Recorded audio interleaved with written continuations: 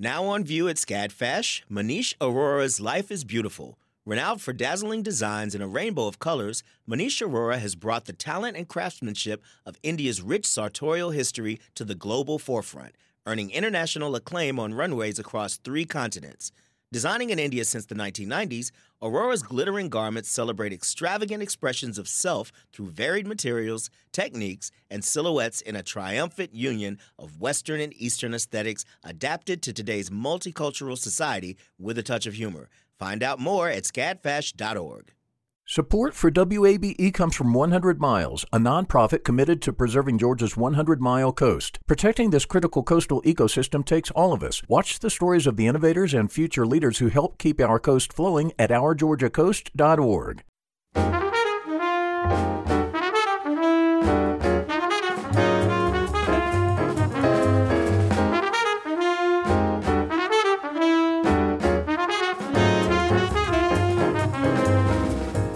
From WABE in Atlanta, this is City Lights. I'm Lois Wright, says thank you for listening. Today, an example of how music can unite us. We'll hear about an annual performance that draws from diverse traditions and welcomes everyone. Conductor Don Milton will give us a preview of the Atlanta Gay Men's Holiday Concert. Maybe you remember Y2K or recall when the iPod was new. A group of Atlanta theater artists have taken on 20 years of technology and produced 6 virtual plays. Imagine a couple falling in and out of love over Skype, teenagers having a conversation in a chat room, and an older couple using iPads to keep in touch with family overseas while facing Alzheimer's. These storylines summarize 3 of the 6 plays that make up Interface, an evening of new virtual plays. Joining us now via Zoom are theater critic and playwright Kalundra Smith, co-producer Bridget Burton, and playwright Erin Considine. Welcome to City Lights. Thank you so much. Interface shows so much effort and ambitious project. How did it come together? That is a fun story. Bridget, please feel free to chime in if I start to leave out any details. But essentially, as you know, Lois, I'm a theater critic and have been for almost 10 years. Bridget and I went to college together, actually at the University of Georgia, where we both majored in theater. And Bridget has been a theater producer and artist and manager for many years. And we were talking about how we miss theater so much and how we were seeing many theaters in Atlanta and across the country trying to put up pre-recorded performances or not putting up theater at all. And all the while, artists weren't able to work, and it just seemed like a lot of doom and gloom. And so we wanted to do something that would inspire hope and healing, that would give artists an opportunity to create, and that would give Fulton County residents an opportunity to engage with the arts. And that is how we started musing about Interface. Mm. Kalundra is saying, the general, good feels part of it. But I think what's, of course, our friendship has been over, 10 years at this point. And there have been special projects that I've had. I was like, hey, I have this great idea. And she's like, sure. Tell me, what do you need me to do? And that's essentially what happened. We were on the phone one day and she said, hey, I have this idea. And I was like, okay, I know about this grant. And so it's just kind of just like us and our friendship. I think that's really important, I guess, about this experience is that us as creatives and wanting to support one another and seeing the value in our skill sets and gifts and talents as artists and saying like, hey, I have this idea. I know you can help me do it. And hey, I trust you. And I'm going to help you do it in whatever that is needed. So this is just kind of the course of our friendship that we're just putting together different visions and executing them over time. Isn't it wonderful when the personal and professional can overlap or interweave like that? It is. It's been a great experience. I told her a couple of weeks ago when we were deeply in the trenches of, trying to put together like design ideas and all of this stuff. I was like, I wouldn't do this with anybody else because otherwise I'd be losing my mind. And, we're just so fortunate that the Fulton County Board of Commissioners believed in this vision. This grant, this is a grant-based project fully funded by them. And so we're just grateful that they also saw what we were doing as something valuable that the community needs right now, because this has just been a year of chaos, and we're hoping to bring some comedy and some clarity to that. The virtual theater program has employed 22 local artists to put on these shows. What can you tell us about the submission and audition processes? Well, I will say that as soon as we found out we got the grant, we immediately started thinking about the playwrights. And so we made a short list. And when I say a short list, I mean, it was probably a list of 50 playwrights in Atlanta who we knew of. And we just started kind of reaching out and having discussions about who would be interested in doing something like this and experimenting with something like this, who would be willing to experiment with us in turning the screen into the stage and writing for that medium, because each and every one of the plays that is a part of Interface incorporates the technology. So from an audience perspective, it's not going to feel like you're seeing a show that's supposed to be on a stage on screen. These plays are meant to be experienced on the screen. So the technology is fully incorporated. And so we had to think about who are the people who we think would be willing to experiment on something like this with us. And we kind of created that short list and made some asks. Now, when it came to auditions, Bridget was the audition maven. And we had, how many, Bridget, was it? We had close to 100 people submit, didn't we? We did. I did an audition with Black Theater Girl Magic over, I guess in August. And they'd use Auditions Manager as the platform to do it. And I was like, okay, let's try it. And that was interesting because, again, you're trying to do things virtually. And a lot of the platforms that we're utilizing are not conducive to a virtual experience. So that is something that we've had to learn. But we were posting through Facebook and sending out texts to friends and family. So we had 30 live auditions. We did auditions over Zoom. We had 50 video submissions. And then we still had people that when we posted on Backstage, a lot of people auditioned through that too, submitted through that. And I think that was an additional 30 to 40 people through Backstage as well. Wow. Would you talk about how diversity and inclusivity factored into the selection process? I think for us, we really just thought about, whose voices aren't being heard in the Atlanta theater community, or if they have been, how can we amplify their voices? And I think that was something that, Kalundra's seeing theater. My theater trajectory has been non-traditional in the sense I've been at performing arts venues, I've been at music concert venues, so I interact and engage. I also work for local government, so I interact and engage with a lot of different artists and a lot of different levels. So that was something that we thought about, this person has not been commissioned at this theater company, but they're a playwright. Let's give them this opportunity.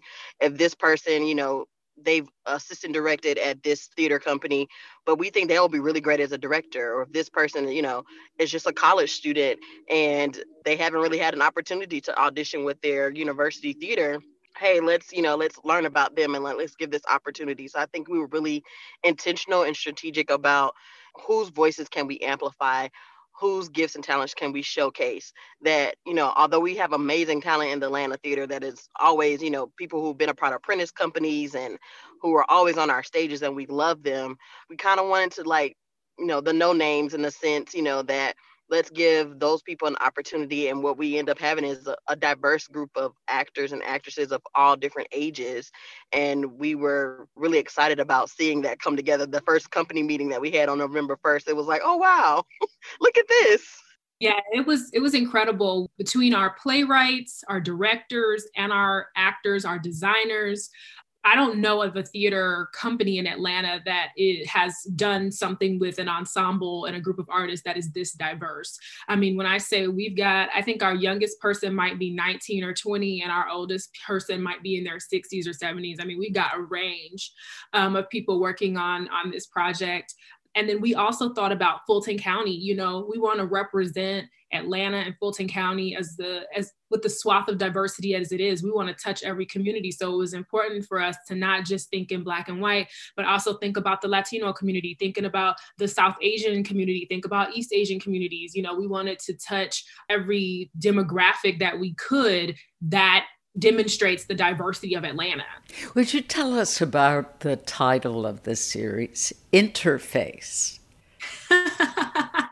You know, I think that we first thought, when I was first thinking about this, I think Interface seemed like a good title because right now we're all using some sort of technological intermediary, right? We're always on, you know, Zoom, WebEx, Microsoft Teams, you name it. We're on Facebook, we're on Twitter. We're communicating with something in between us and each other, particularly during the pandemic. And so Interface just seemed to kind of capture that experience really well, but also, you know, there's a cost to that.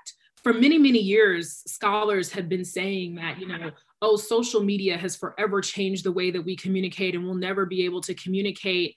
You know, people will no longer crave in-person interaction. And I think that this pandemic has proven that that hypothesis was wrong. People are still craving engagement. And so I think that this interface will allow people to be able to, through these short plays, because they're 6 15-minute plays, they'll be able to kind of reflect on how their relationship with technology has evolved over the last 20 years, where we start in the year 2000 with chat rooms and we end in the year 2023 with kind of the unknown. And they'll be able to also think about how the different interfaces they use impact their life and their connections. Erin, your play, Good Man Hunter, not to be confused with Good Will Hunting, is set in 2015. According to the Pew Research Center, between 2013 and 2015, online dating tripled among those between the ages of 18 and 24. Why did you want to focus on the world of online dating specifically in the year 2015? Well, I think that in 2015, you're seeing a huge rise, not just in the online dating, but in online presence and influencer culture. So you're seeing young people who have grown up with a YouTube culture and Tumblr and Twitter, and they define themselves with these images. So by 2015, they're interacting so much online and they've defined themselves so completely by how they show themselves that way, that if they get their heart broken, my question was, how would you handle a very public facing breakup, which you see anyway in a celebrity culture like ours? But when you put that kind of young person, YouTube influencer, millions of views and eyeballs watching it happen, how do you manage that and then still go back to healing and sneaking back into having that kind of dating life? Is it possible even? So I kind of put these three girlfriends together who are trying to still have that close friend, supportive relationship and explore what happens when one of them kind of explodes in this manner. I just love the contrast between the humor of 2015 and Vine culture and all the dumb jokes that we had. I felt like everything was a one-liner. Everything was 144 characters on Twitter, and it was hilarious and wonderful. But then what do you do when you have real emotions? Where do you put them? Yeah, you mentioned Vine. The main character of your play is a Vine star. For those unfamiliar with the app, would you describe Vine? Wow. Okay, well, for our younger listeners, it's like TikTok. And for our older listeners who are my age or older, it's like America's Funniest Home Videos, but shorter. Does that translate? Yes. Vine was just really short, hilarious, repeatable comedy. And it was, I think people used it as a distraction from whatever was happening and kind of a shorthand of communication. And it was, uplifting and fun. It was like a bunch of commercials all put together, but only the funny ones. Erin K. Considine wrote the play Good Man Hunter. She was joined by co-creators of the project Interface, Kalundra Smith and Bridget Burton. We'll be back with more of this conversation after a short break. You are listening to WABE Atlanta. The field of mental health counseling is growing rapidly, and Richmont Graduate University can equip you with everything you need as a licensed professional counselor while integrating your faith into your clinical practice. Programs are offered in Atlanta, Chattanooga, and online. Apply today at richmont.edu. That's RICHMONT.edu. You love free, and at Ameris Bank, so do we. That's why we're proud to offer worry-free, hassle-free Ameris Bank free checking. Manage your money your way with convenient access to digital, mobile, and telephone banking, all with no monthly service fee or minimum balance requirements. At Ameris Bank, we're with you. For more information or to open an account, visit our local bankers in person or online at amerisbank.com/free checking. Other fees such as overdraft fees may apply. Ameris Bank, member FDIC, equal housing lender. This is City Lights on WABE. I'm Lois Reitzes. Thank you for listening. Let's return to more of my conversation with Kalundra Smith and Bridget Burton, co-creators of the virtual theater series Interface. They were joined by Erin K. Considine, one of the featured playwrights. Here, I asked Kalundra Smith why they chose a mix of genres. We gave each playwright a very loose premise, and we let them kind of take it away in terms of the direction that we went in with it. So the 3 comedies and the 3 dramas is purely serendipity. Oh, really? Yeah, we did not set out to say, okay, you're going to write a comedy. We gave them each a premise and a year. And we said, incorporate the technology, go. And they went, and they did a fantastic job. I mean, I think that they got so creative with it. Like, I mean, even with Erin's play, Good Man Hunter, her premise was, it's set in 2015, a woman's going out on a date and she might get ghosted. And that was it. And she pulled in the Vine and the YouTube couple. And I will tell you, we sat in on rehearsals for Good Man Hunter last week, and it is laugh out loud hilarious. Like, it's so funny. So that balance of comedy and drama, I think, is going to give people moments of, tension and release, which we talk about in the theater all the time. You're going to have moments where the tears well up in your eyes. You're going to have, for sad reasons, and you're going to have moments where they well up in your eyes because you're laughing so hard you're crying. And I think that, being able to experience that full range of emotion is part of the reason why people go to the theater and what they're missing right now. And so we're excited to be able to provide that in a safe way. Erin, you did such a great job explaining your play concisely.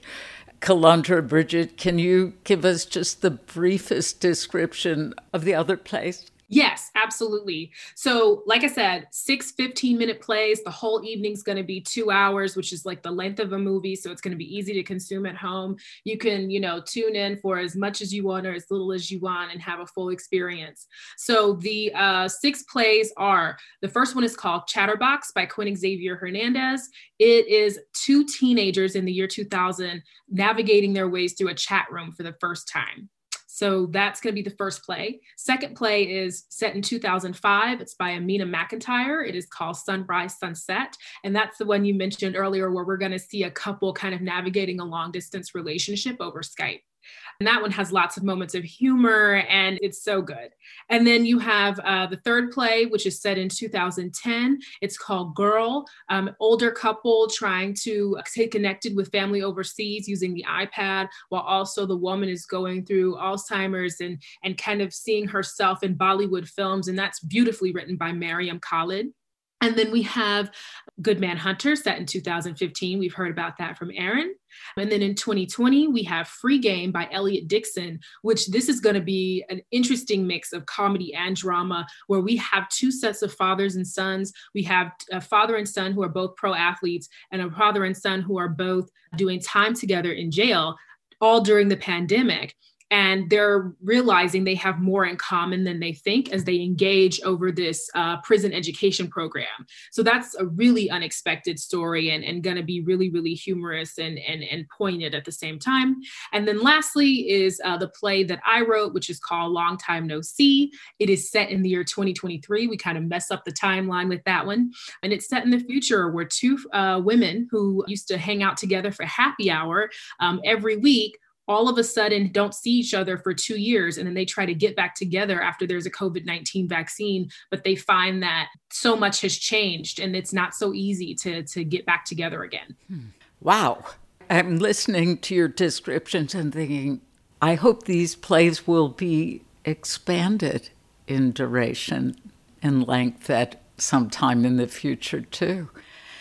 Technology has been a saving grace for everyone this year, whether it's online teaching, students taking classes online, or keeping up with family and friends, or here we are conducting interviews over Zoom.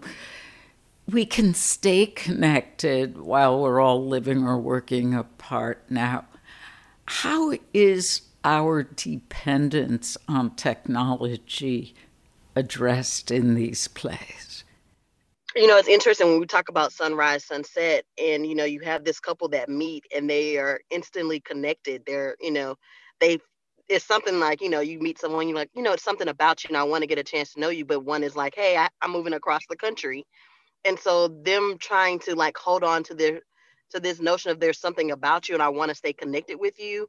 And they're like, hey, let's try Skype, like, I can see you. It's bigger than my Nokia phone. I had Nokia phone and played Snake on it. One of the characters is doing that. And so she's like, well, let's try Skype. Let's try to like stay connected. Let's, have a little date night. Let's do different things to keep the fire, ignited. And we kind of just see this evolving of this relationship over a year about like, can that technology sustain them in this notion of like there's something about you. So I don't want to give away too much of what happens, but that's kind of like that notion of that. And I think they use that medium of Skype to just try it out and see what happens.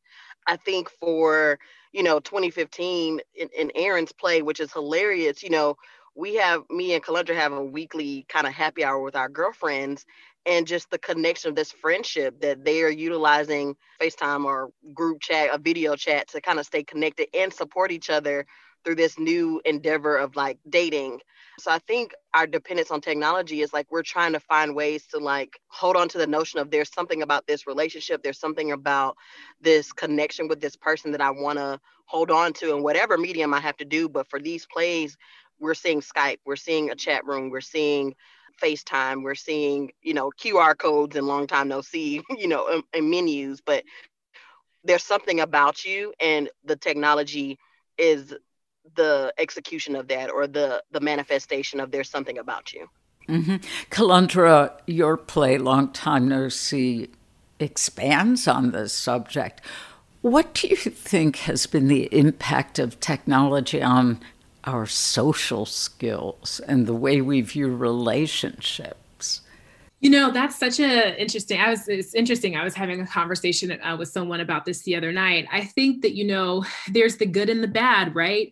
I mean, technology enables us to connect with people, whether they're next door or, 20,000 miles away, which is great. In an instant, we can be connected. We can keep in touch. Things aren't so tenuous. I remember when I was younger, when your family moved to a different house or you changed schools, that was it. You made a new set of friends. You didn't keep in touch with the friends of old because, people's phone numbers changed and there was not necessarily, everybody didn't have a computer in their house. And so there was, this need to kind of reinvent and remake yourself with every new phase of life or new move you made. I think now as much as it's good that people can stay connected via technology, I think also we take it for granted and we discard each other a little too easily. I believe it's really easy to see someone as like an avatar or as a Facebook profile or as, just an email account that you can engage with as you desire to. But what does that discarding do to a soul? I think that we've lost sight of that in many ways. And we've seen that manifest, unfortunately, in some of the worst ways in our politics in this country, where we see people simply as this online personality that isn't, at the grocery store with you, whose children don't go to school with your children. So I think technology has done some good and some bad. I think that it's been good in helping people stay connected who want to stay connected, but I think it's also disconnected us from humanistic value in some ways. But I think the good thing is that because technology is something that we created, we can decide how we want it to play out in our lives. Yes. In fact, speaking of technology, these plays will stream live on YouTube and Facebook. Would you talk about the decision to offer the plays live rather than pre-recorded? Sure. So I think that one of the things that to me makes theater, and Bridget and I were having this conversation when we were conceiving of the idea of interface, we said, well, just because you put a camera on theater doesn't make it film, right? There are artistic conventions of theater that exist, whether it's on stage or virtual. And we thought the live element was really something we were missing. And so that's something that we're offering to the audience. Our performers are going live 3 nights in a row. So they'll be going live December 4th and 5th at 7:30 p.m. and December 6th at 5:30 p.m. And so any sort of glitches or pauses or anything like that, it's all incorporated into the show, and it makes for a richer experience. The audience can interact live. There will be a talk back after every performance where they'll be able to interact with the cast. And we just think that that's providing that extra layer of connection that people are missing right now, especially for those of us who live in the theater like, you and I do, Lois. Yes. Nothing can replace live performance. We thought it was important to have that kind of live element. And the actors, it's so funny to see them kind of improvise in that live element as well. So it's going to be a lot of fun. Will the plays be performed in the same sequence each of the 3 days? Yes. So all 6 plays will perform all 3 days. We'll start with the year 2000, which is Chatterbox, and we'll end with Long Time No See. Kelundra Smith, Bridget Burton, Erin Considine, thank you very much. Thank you, Lois. And can we mention one more thing? Please. So we really wanted to make this a fun event at home for folks around Fulton County. So we're really excited that we were actually able to partner with some restaurants so people can do dinner and a show at the house to kind of have that full theater experience that so many of us are missing. I mean, dinner and a show just goes together. We all know this. And so we want to say that we were able to partner with the Georgia Women's Food Festival, which is taking place the same week as Interface is going to be going live. And so if folks order from Sweet Auburn Barbecue, Nakado Japanese, Edible Endeavors, or Wahoo Grill and mention Interface, there may be some carryout specials and things for them to take advantage of. So we just wanted to throw that out there because there's going to be some dinner and a show packages going to happen for that. That is fantastic. We've also partnered with Maker's Mark. They're going to be providing ingredient kits to our cast and crew for us to enjoy an opening night drink and toast. So they're very thankful for Maker's Mark and their brand for just wanting to support the art. So we will have a virtual opening night party. Wait, before the performance, Bridget? It'll be after the performance on Friday night. After. This is not going to be your answer to drunk Shakespeare. No, So the Maker's Mark is after the show. After the show. And a clarification, I think our youngest person is 22, just so that we're not serving alcohol. We're not endorsing alcohol. Okay. It's all legal. Again, congratulations on getting this wonderful grant from Fulton County and on what you did with it. Thank you so much. We so appreciate the opportunity to speak with you, and we hope that people will tune in, whether it's one night or all 3 nights. Get your dinner through the Georgia Women's Food Festival, get your cocktail kits through Maker's Mark, and just have a good time at the house. You know, we want people to just have fun and know that they are supporting 22 local artists who had been unable to work due to the pandemic and giving them an opportunity to create and do something fun. Theater critic Kalundra Smith, co-creator with Bridget Burton of Interface. They were joined by Erin K. Considine, whose work Good Manhunter is part of Interface, an evening of virtual plays. You can stream them on YouTube and Facebook Live, December 4th through the 6th. More information will be on our website, wabe.org/citylights.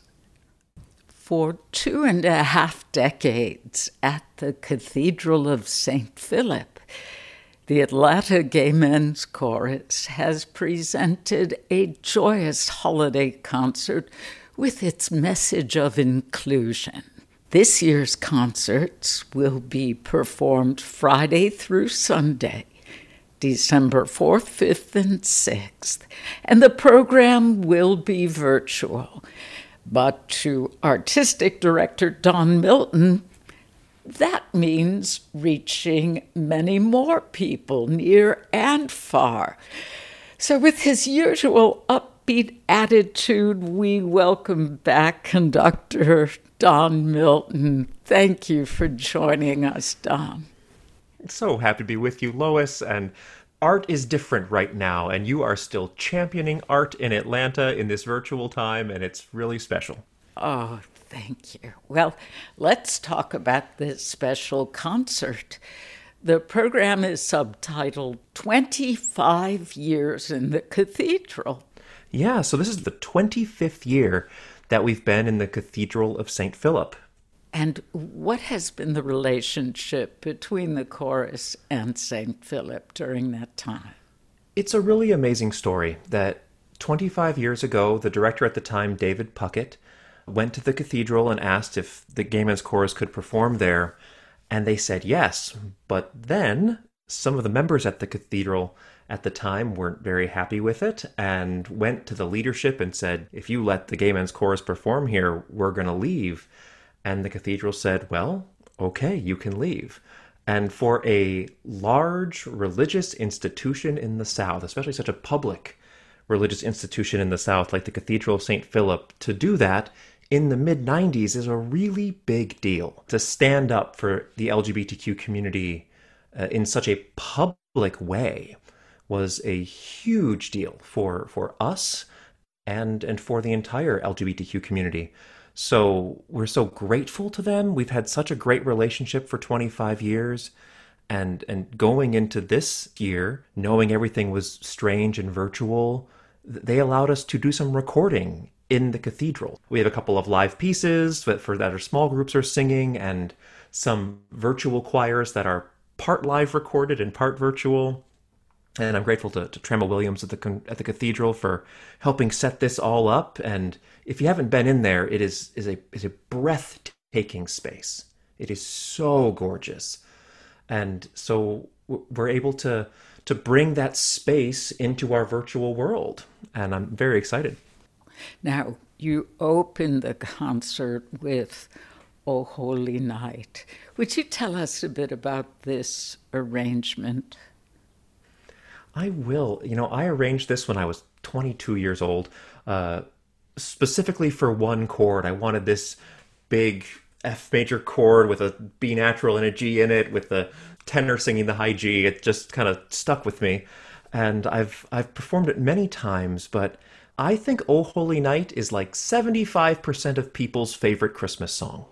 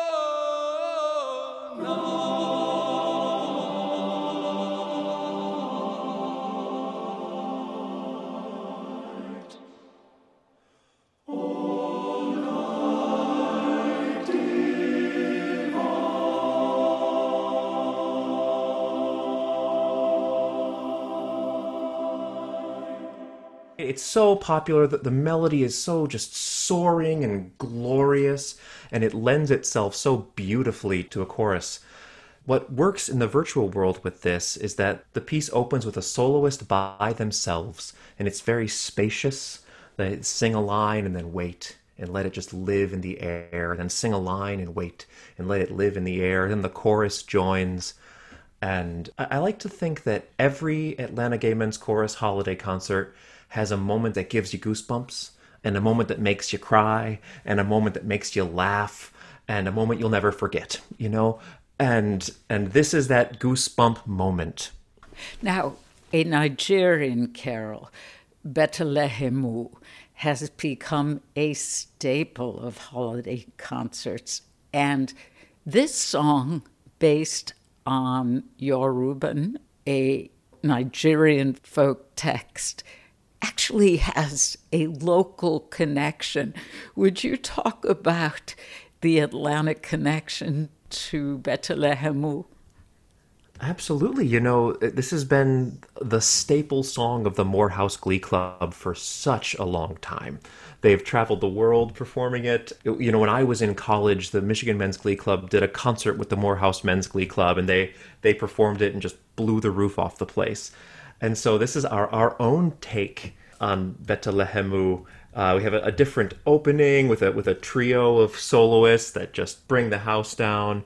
And part of this concert is favorite songs from the last 2 seasons. So this is actually a recording of a song we did 2 years ago in the cathedral with 100 men and a full audience in the house. And I believe it was at that point the third song on the program, and the audience gave a big standing ovation. It was just really just brought the house down. Don, what can you tell us about Over the Skies of Yisrael? It is a song that the Gay Men's Chorus has been doing for years. It has a beautiful, rich piano arrangement, and the chorus just soars on it. They sound like $1 million.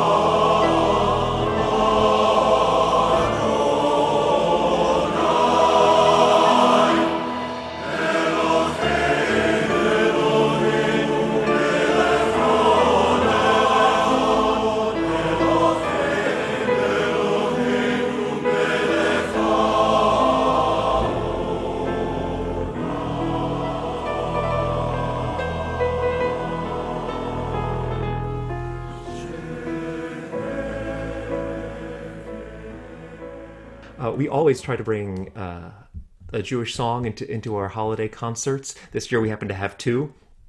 Also a setting of Bashana Haba'a that our assistant director, David Artadi, put together. And it's a jazzy, bouncy Hanukkah song, while this is a song, a dream of peace in Over the Skies of Israel. And we all could use some of that. Mm-hmm. How did silver bells become silver bears?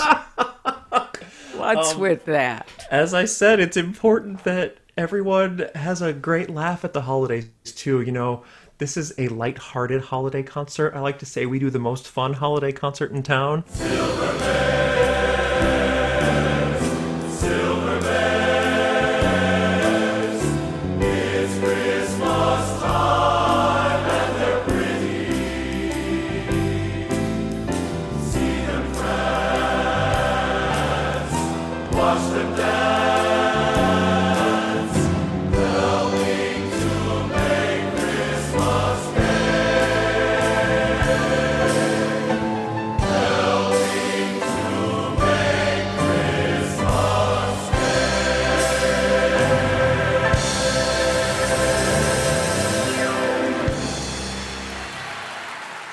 One of the things we've been doing is creating virtual choirs.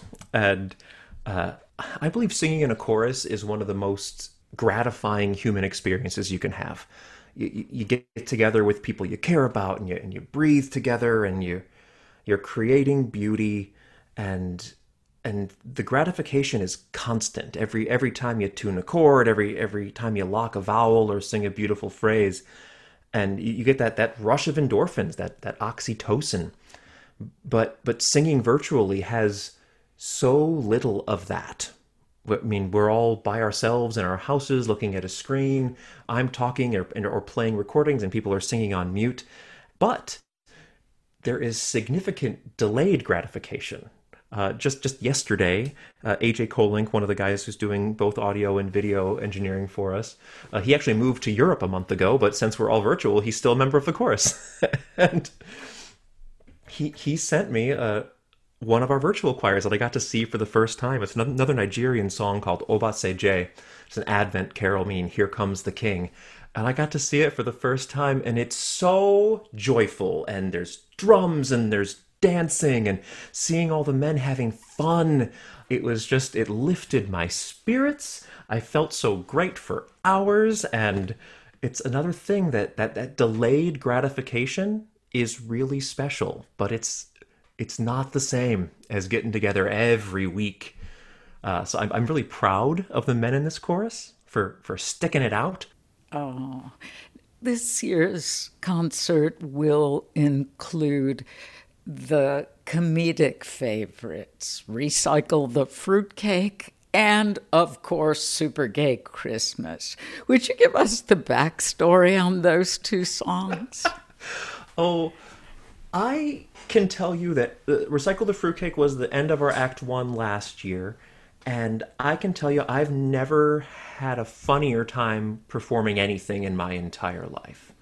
Recycle the Fruitcake is a silly song telling a story about a grandma that just keeps bringing the same fruitcake out every year, even though nobody eats it, and then she ships it all around the world. But we did it with a bunch of costumes and dancing, and it's just so funny. I mean, I recall standing there conducting and just not being able to look at the guys in costume because just their faces were so hilarious.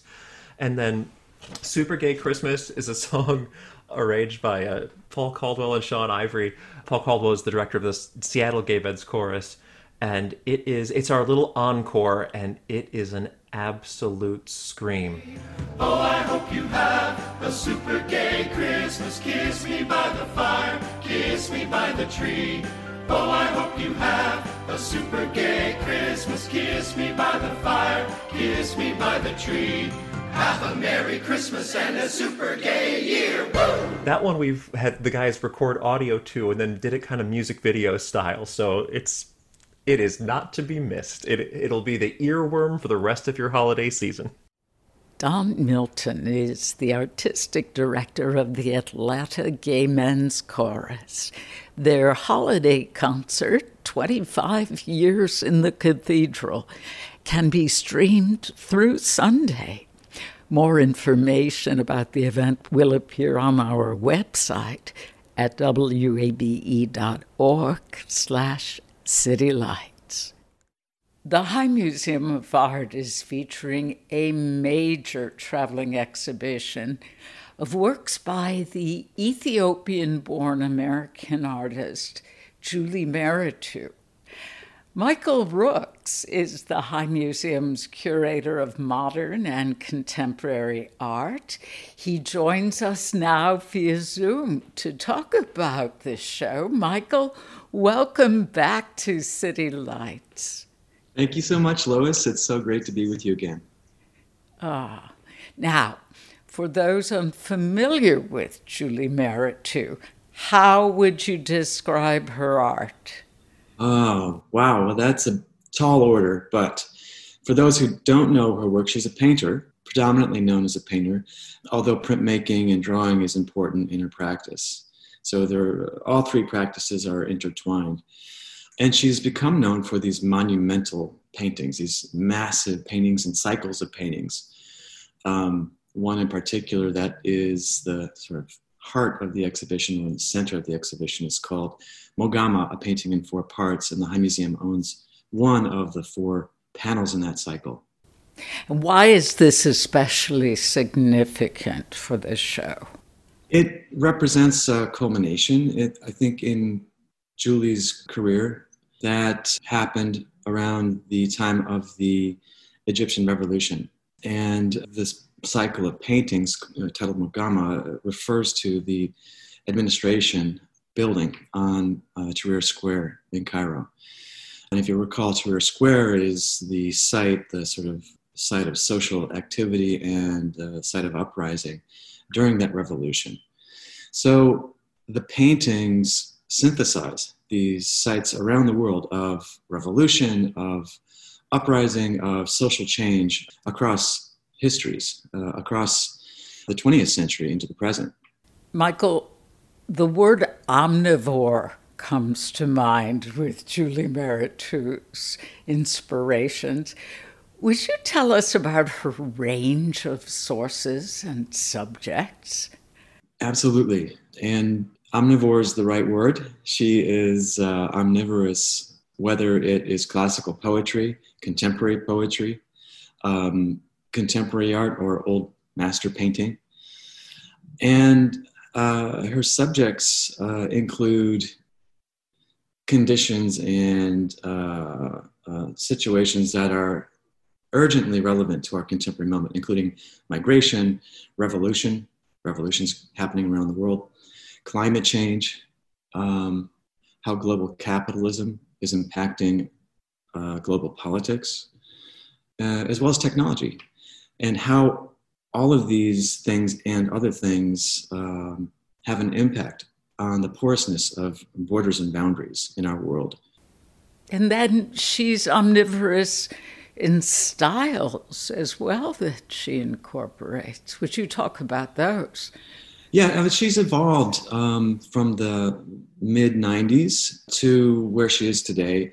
And I think the exhibition brilliantly spans this arc of her career, which is broad. And when you see the exhibition, and I can't wait to walk with you through it, you will see how it makes sense in terms of her thought process and in terms of her subjects and sources. For example, the early works are related to her practice drawing and the invention of symbols, graphic symbols that she calls characters. And this came out of her desire to mine her own ethnography, her own history, familial history, and who she is. She identifies as a mixed race queer immigrant living in the United States. And so by exploring that through these small drawings that begin to resemble maps or grids, and placing these characters on XY axes in order to suggest some semblance of logic or rationale, she began to think about her place in the world. And then by extension, as those explorations on paper were extrapolated into larger paintings in the early 2000s, 2000, 2001, those explorations of the self were projected into the world at large. And so she started thinking about how we as a community, as a society, can locate ourselves within history and the layers of history. So you'll see in these early paintings, which I think perhaps may be, well, I think they're just as well known as the newer works, these strata, these layers of information that are suspended in acrylic. So it's almost like they're fossilized, sets of data and information that refer back to ancient civilizations and societies, but also refer back to our present moment and suggest, possible futurities for us as we try to grapple with so many epic problems in the world right now. Michael, she has many large-scale pieces in the exhibition. Does she work exclusively in monumental-sized paintings now? Well, not exclusively. So you'll see the new work, the format has changed.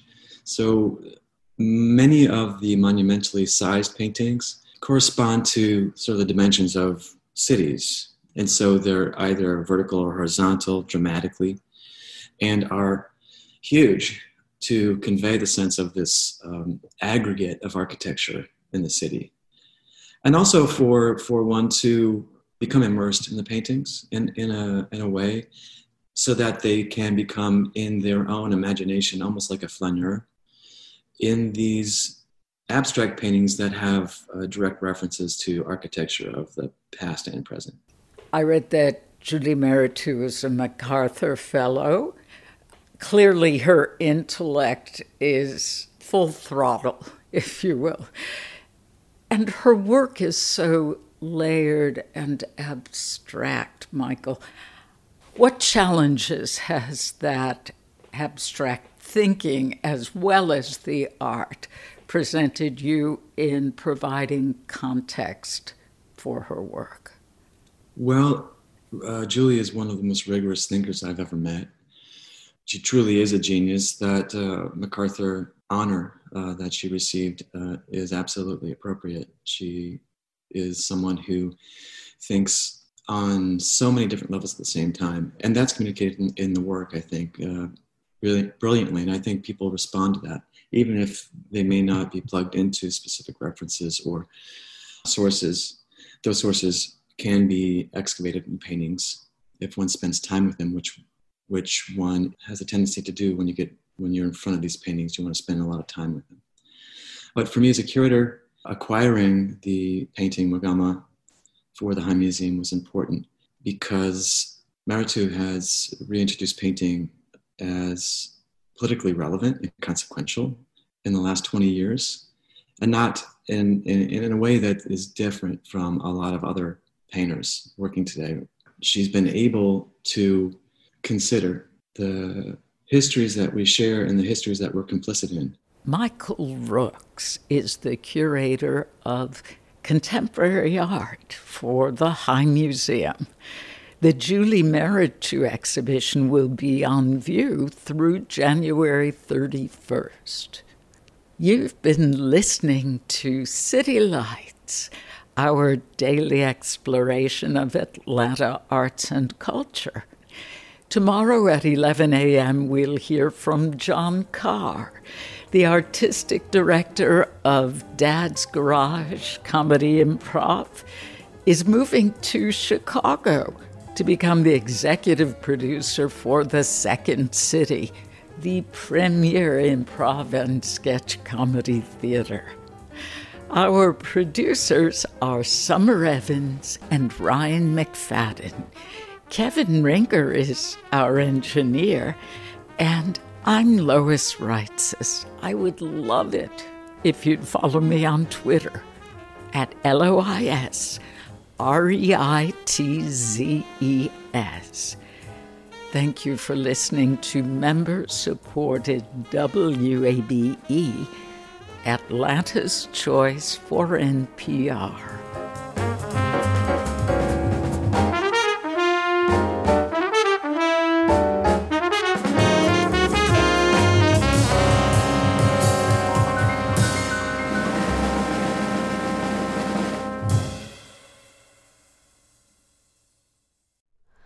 Hi, it's Terry Gross, the host of Fresh Air. We bring you in-depth, long-form interviews with actors, directors, musicians, authors, journalists, and more. Listen to our Peabody Award-winning Fresh Air podcast from WHYY and NPR. The world is full of mysteries. Are ghosts real? Is that yogurt expired? Hey, the unknown can be scary. But when you donate to WABE, you know where your money is going. Your gift supports the journalism that keeps you informed and the programs that pull back the curtain on complicated stories. Help us make the world less mysterious. Become a member now. Go online to wabe.org/donate, and thanks.